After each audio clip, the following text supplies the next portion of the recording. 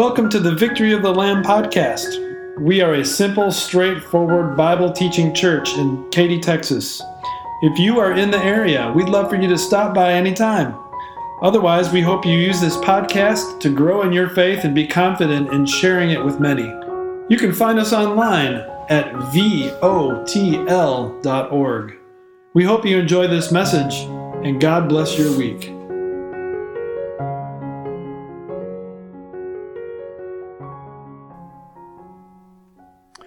Grace, mercy, and peace be yours in abundance today as you consider this important answer to the question, what are you swallowing?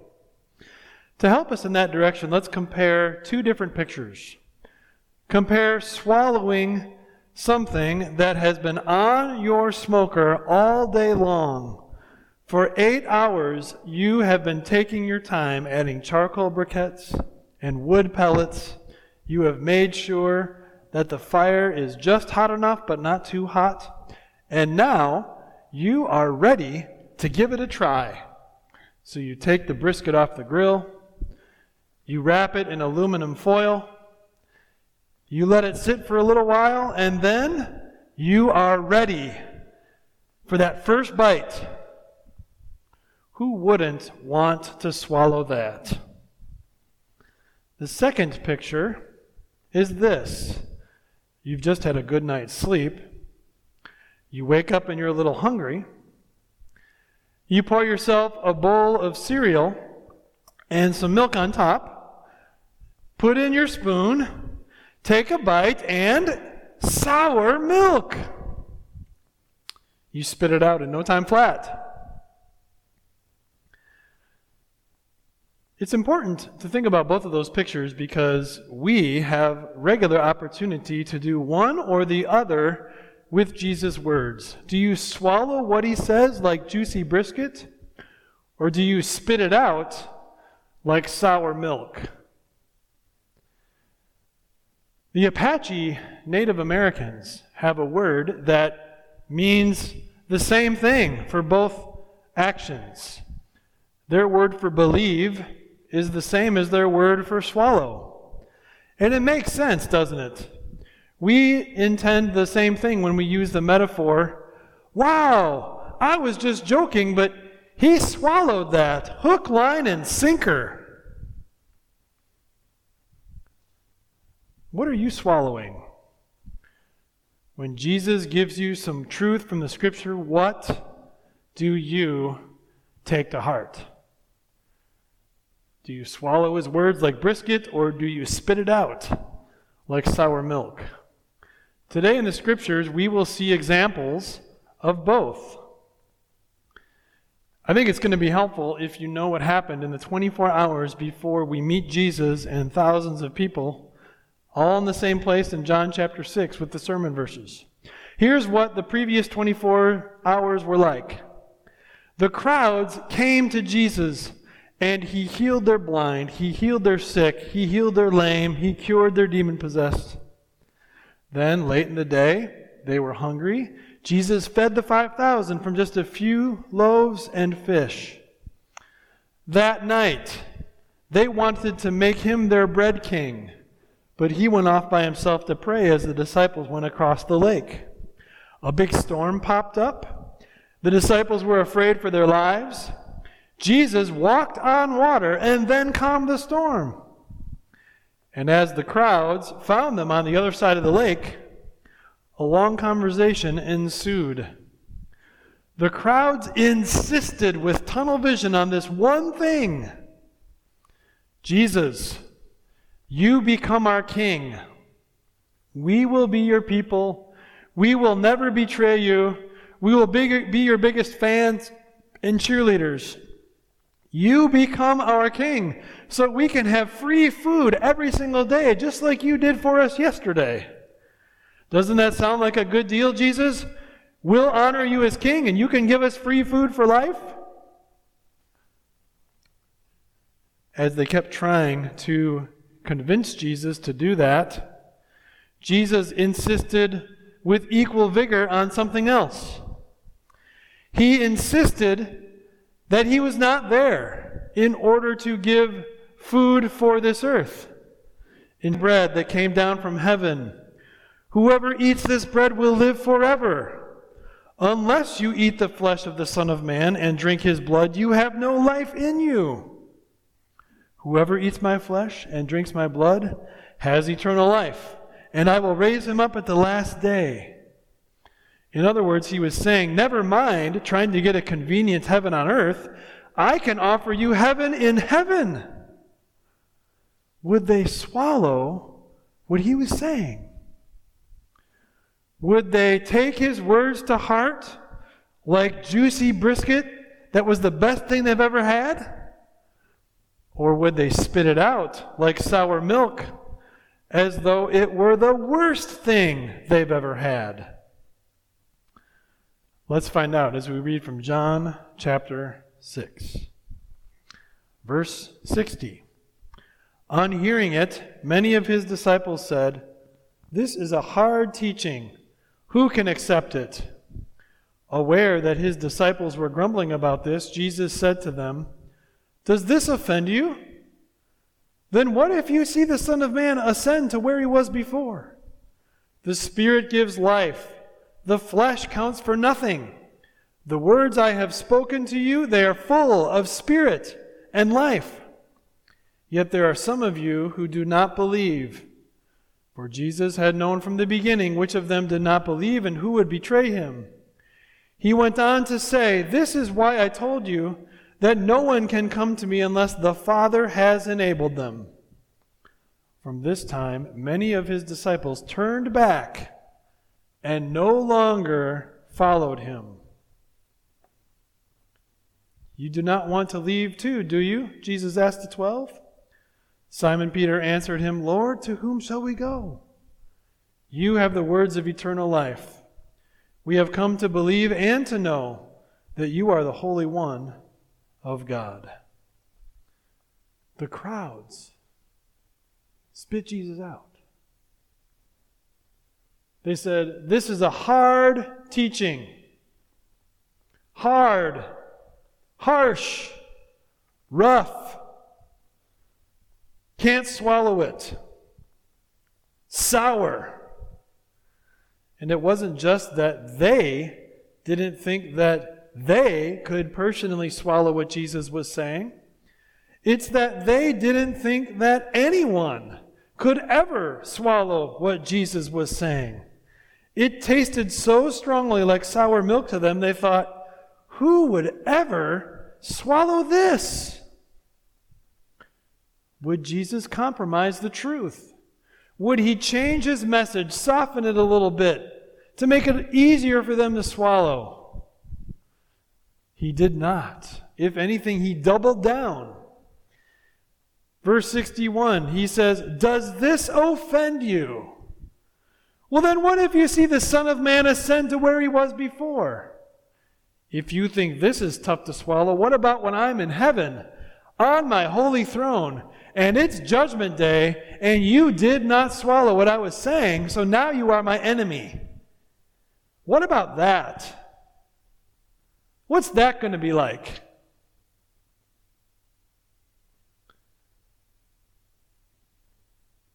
Jesus made clear that they would not be able to spit his words out and not have consequences for it.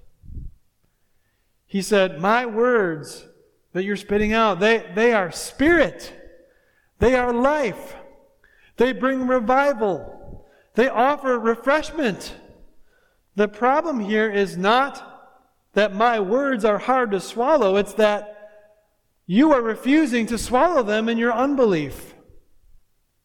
In other words, the problem wasn't with Jesus.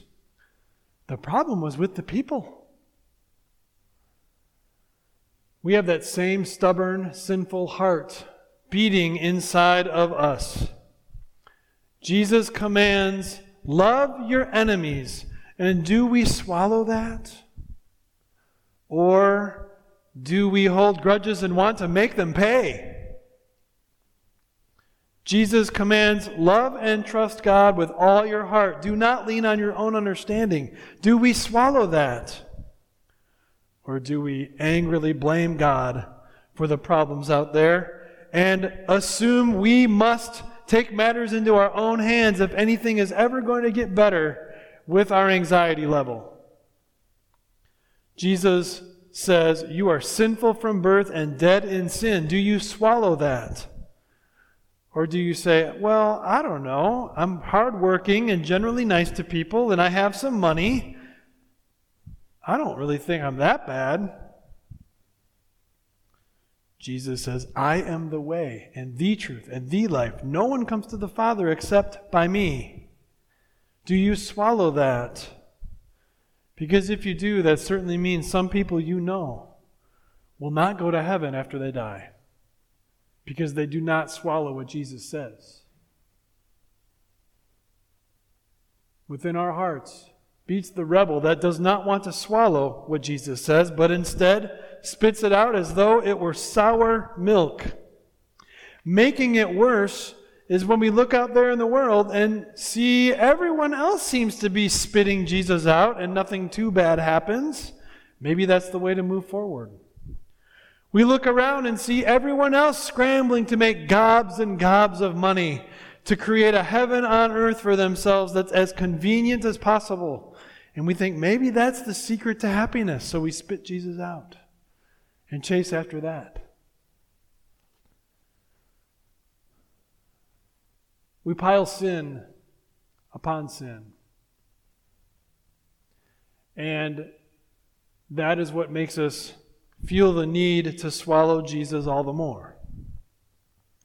Look at verse 65. There's something interesting there. Jesus went on to say, this is why I told you that no one can come to me unless the Father has enabled them. The only way this will change, the only way sinful people like us will not spit out God's word like sour milk, is if God Himself changes our hearts. If God Himself makes us open so that our souls accept His truth and His forgiveness and His promises. And it is so encouraging today to see in these scriptures that even though thousands and thousands of people spit Jesus out and turned around and refused to listen any further, some had a miracle happen. Some swallowed what He said. And in spite of all this opposition, they grew closer to Him than ever before. Jesus asked the 12, you do not want to leave too, do you? And Peter answered him, Lord, where else are we going to go? Who else could offer life after death? Who else is 100% God and 100% man? Who else came all the way from heaven to earth not to boss people around, not to create some kind of heaven on earth, but instead to offer them heaven in heaven by laying down His life? Who else can say, here's the present situation. I have prepared a home in heaven for you, and you can count on that this second. Who else could wipe away every single one of our tears? Who else is the Holy One of God with the words of eternal life? We have come to know and believe this. You are the Holy One of God. Jesus, we're swallowing what you're saying. Hook, line, and sinker. Do not look past how much of a miracle that is. Yes, Jesus had done many miracles in the previous 24 hours. All of the healings, the walking on water, the calming of the storm. But it is just as much of a miracle that these disciples swallowed what Jesus was saying. It was something only God could do, that they would swallow Him instead of spit Him out. And what a gift that because of that miracle of God, they were stronger in their Christian faith than ever before. They knew they were swallowing Jesus. They knew he would always be with them. They knew that they had the bread of life and that because of him, they would live forever. We swallow what Jesus says too, and it is always a blessing for us. Jesus says, love your enemies. We swallow him, and we are ready to speak the truth in love, even when it's tough love that is needed, even when forgiveness is needing to happen and they don't deserve it. We swallow Jesus, and then we trust God fully through anything and everything, even more during tough circumstances than before. We swallow Jesus and we make ourselves small, admitting openly that we are sinful and wrong and need to change and we need his help. We swallow Jesus fully and we dedicate our life to heaven in heaven and no longer chase after a heaven on earth. What are you swallowing? Unhealthy stuff, the songs of the world, while you spit Jesus out?